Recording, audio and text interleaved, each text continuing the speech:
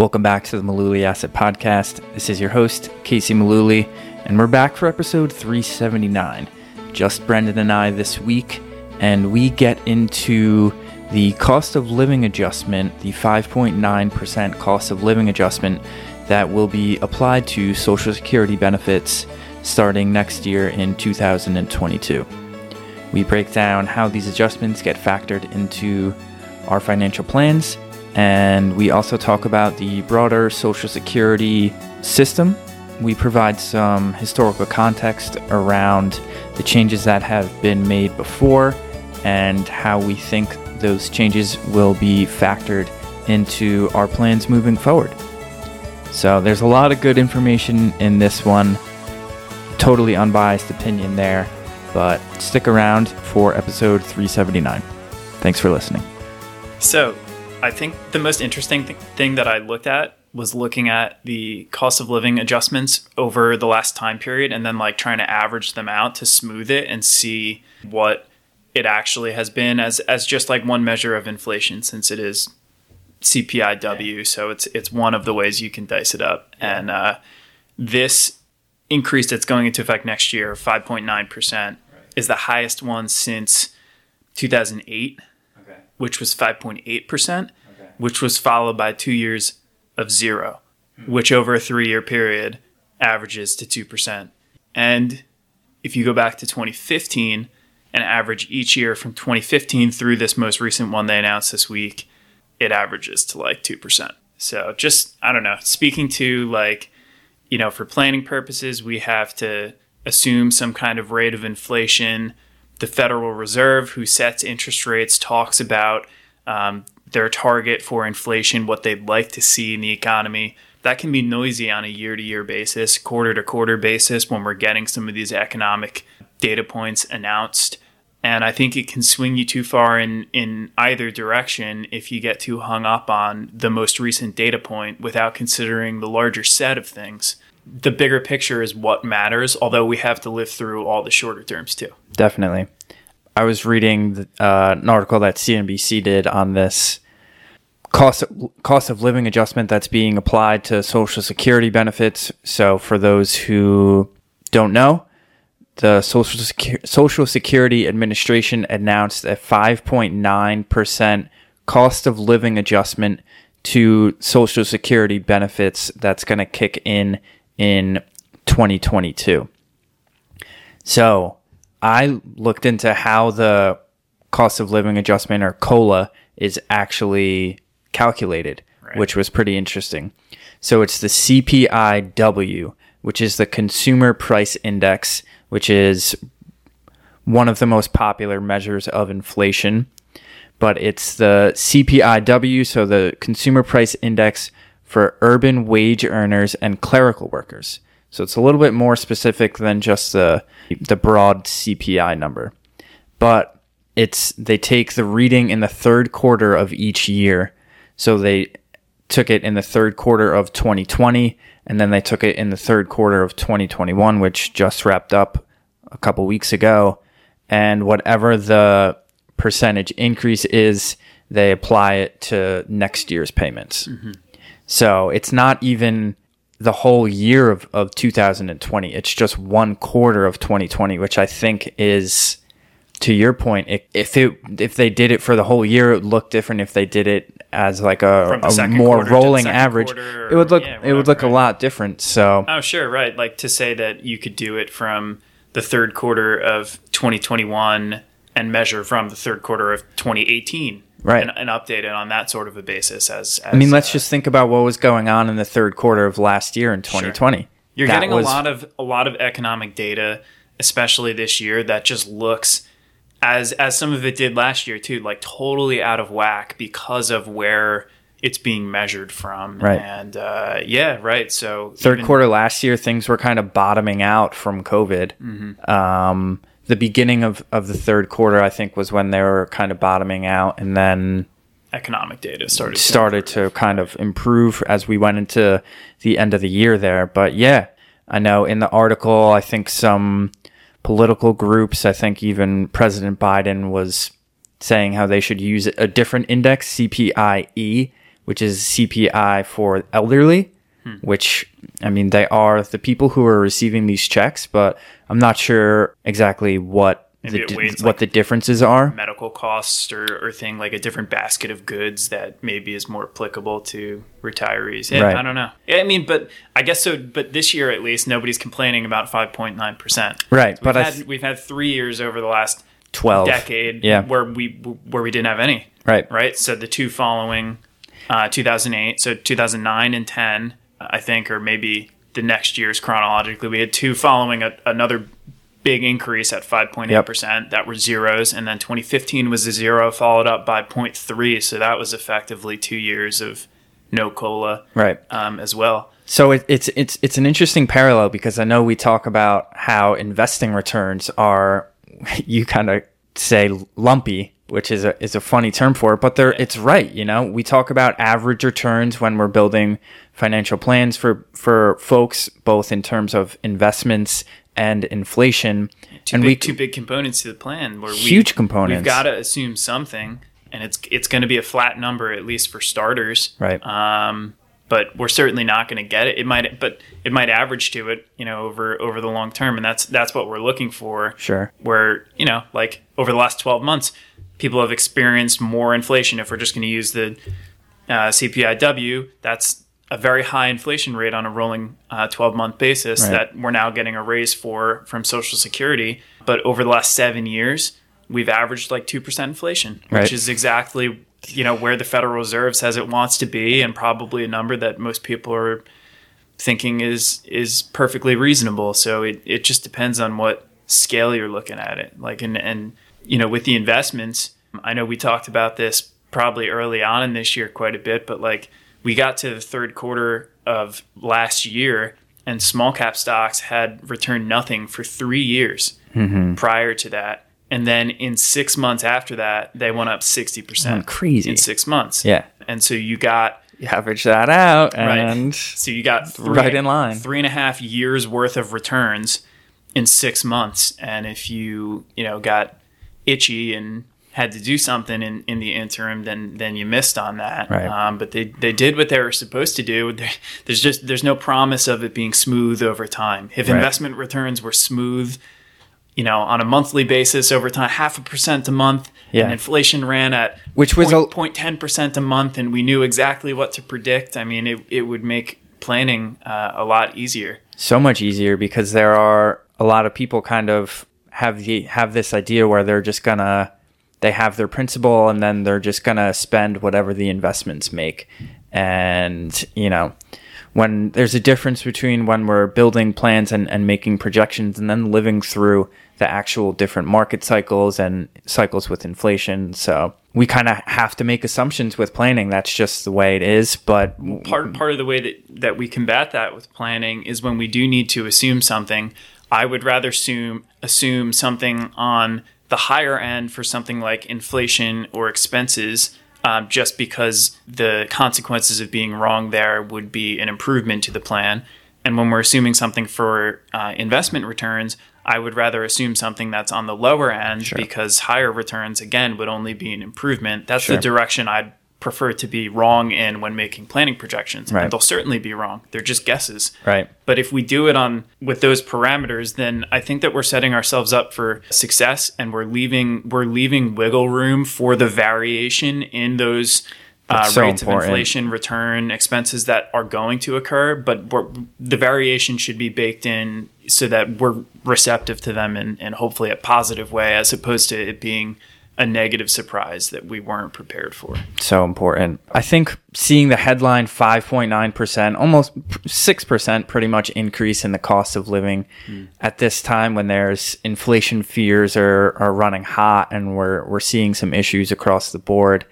It was attention grabbing and kind of could stir up some emotion in people and throw some gasoline on the fire. Yeah. We're talking about inflation for the last several months, and then you get this reading that it's confirmed. Well, yeah, right. It's applicable to so many people. I mean, you see all the stats about how many retirees, the percentage of retirees, and the percentage of their income that Social Security makes up, the amount of people that it lifts out of poverty per year. Right.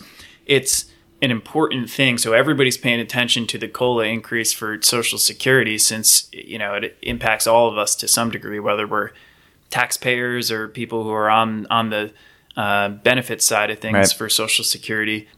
So, yeah, I mean, you see that data point get thrown into the mix of all the other inflation talk, and it maybe is exacerbating, you know, the issue in terms of just making it even more in our face. Yeah.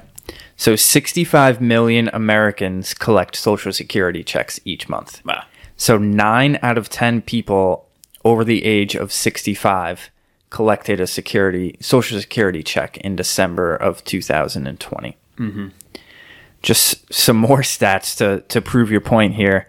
37% of elderly men and 42% of elderly women rely on Social Security for more than 50% of their annual income. Yeah. I mean, listen, it's a part of everybody's financial plan to some degree, whether it's replacing that much of your income or, you know, a smaller amount or a larger amount. I mean, it factors in. It's along with investments, or if you're lucky enough to have a pension outside of your Social Security. I mean, those are the components. Those are the inputs to retirement plans when we're looking at how do folks, you know, make ends meet once they're done working. So yeah, it's pretty critical. So this average monthly payment is going to increase by about $92 each month, which works out to roughly $1,100 per year. Mm-hmm. So when we're talking about elderly folks who are relying on this for income, I think it was smart of the politicians to build in the COLAs and to make sure that, you know, these people who are relying on it are able to keep up and to get what they need. Well, yeah, I mean, you think about the amount of people who no longer have something available to them, like a pension, like a guaranteed stream of income in retirement. Those have, you know, begun to get phased out more and more. Sure. And the folks that do have them, very, very few have a cost of living adjustment over time. So whatever the annual amount they receive goes not as far the further it's a fixed amount. Yeah, right. So it becomes less valuable further into retirement. And also just, you know, the idea of maybe using some of your money to buy something like an annuity to replicate pension, guaranteed stream of income. Good luck finding something with a COLA increase on that too. Right.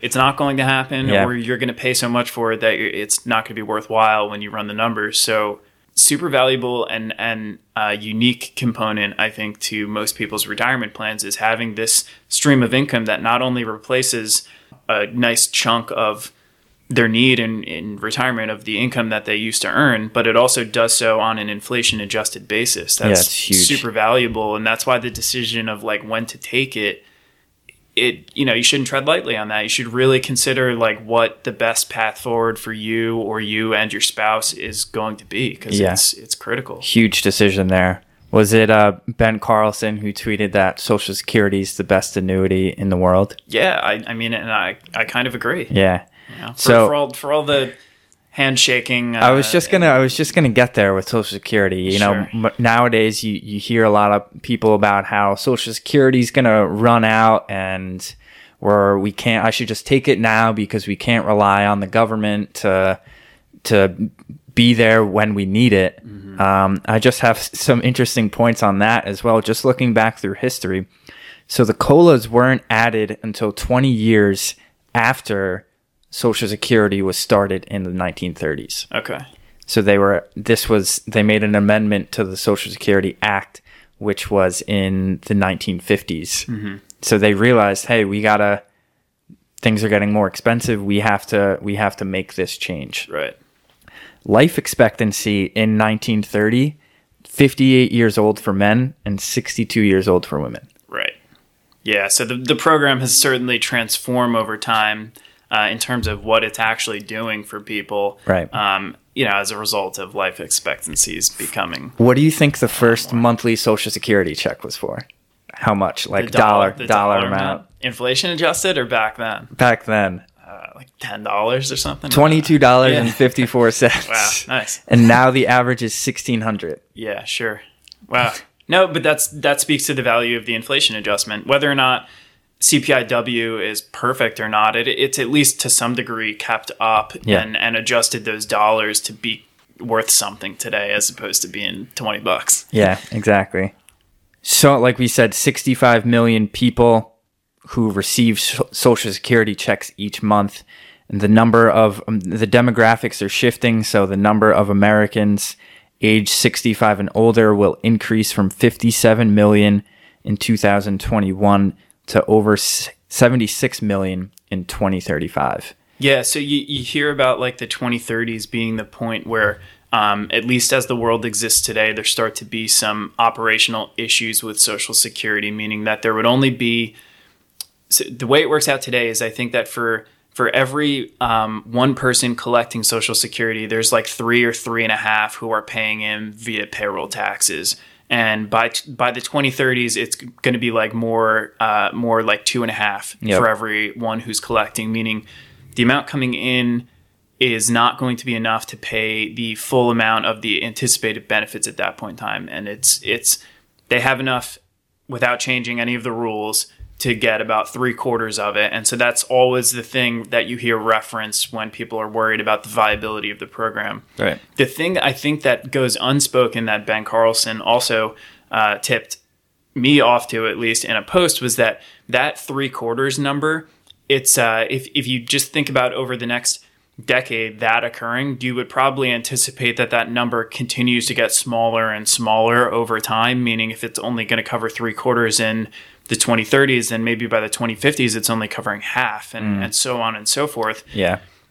At least with, again, as the rules as they are today and demographics, anticipated workforce size, out to like the 2070s, it projects to cover the same 3/4. So the situation doesn't project to become more dire than it will be in the 2030s as a result of time continuing to go on. That's a good point, because, I mean, we're seeing our age groups and millennials kind of coming into the workforce. So is that the driving factor that's kind of keeping that afloat? So demographics behind that are, I think, what factor into it. And again, this is without changing any of the laws at all in terms of how the payroll taxes are collected or how the benefits are collected. Yeah. They could tell folks our age case that we're not going to be able to collect until we're 70. Yeah. And that might be perfectly reasonable, and we keep paying in at the same rate. Or they could say something along the lines of the cap on income each year that is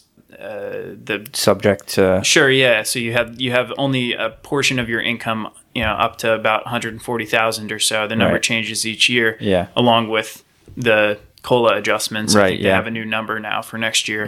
The wage base, that 6.5% for Social Security for the employee contribution is taken from. That could be changed to fund it. There are a lot of different levers they can pull to change this that don't result in them throwing up their hands and saying it's insolvent. Yeah, it was a Ponzi all along. Can't do it anymore. Getting your money. Yeah, it's one of the most popular, probably the most popular program that the government runs. That and Medicare. Yeah. I don't see a world, and don't get me wrong, it's not that I have a ton of faith in politicians either. I'm not a fan as much as the next guy, but I don't see a world where they just allow a program like that to expire and then deal with the repercussions of that, because I don't want to see what those That's the thing. I think the one thing that, if you're skeptical of politicians, the one thing that you can bank on is that they're going to act in their own best interest. Sure. They're going to serve their own purposes. Yeah. So it's in their best interest to do that. To that point, the highest voting turnout in the 2020 election cycle was in the age 65 to 74 bracket. There you go. 76%. Yeah. You don't think that they care about those voters? Right. Sure. And those are the exact people we're talking about. Exactly. Social Security. No, that's a very good point. And I agree.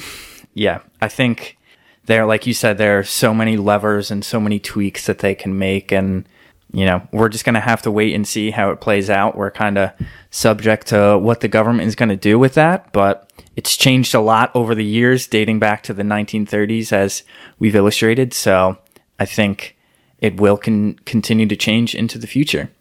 think maybe that lack of control is what frustrates people so much. So when people complain about Social Security, really maybe what we're all collectively complaining about is just some degree of that whole thing being out of our hands. Sure. Doesn't feel very secure. Yeah. But it's funny because it's can only control security. what we can control, doesn't right? Feel secure, but I do think that it's a valuable piece of a retirement plan for virtually every person who comes through our door. I think it will continue to be that for many years into the future. And just one man's opinion, but that's what I think.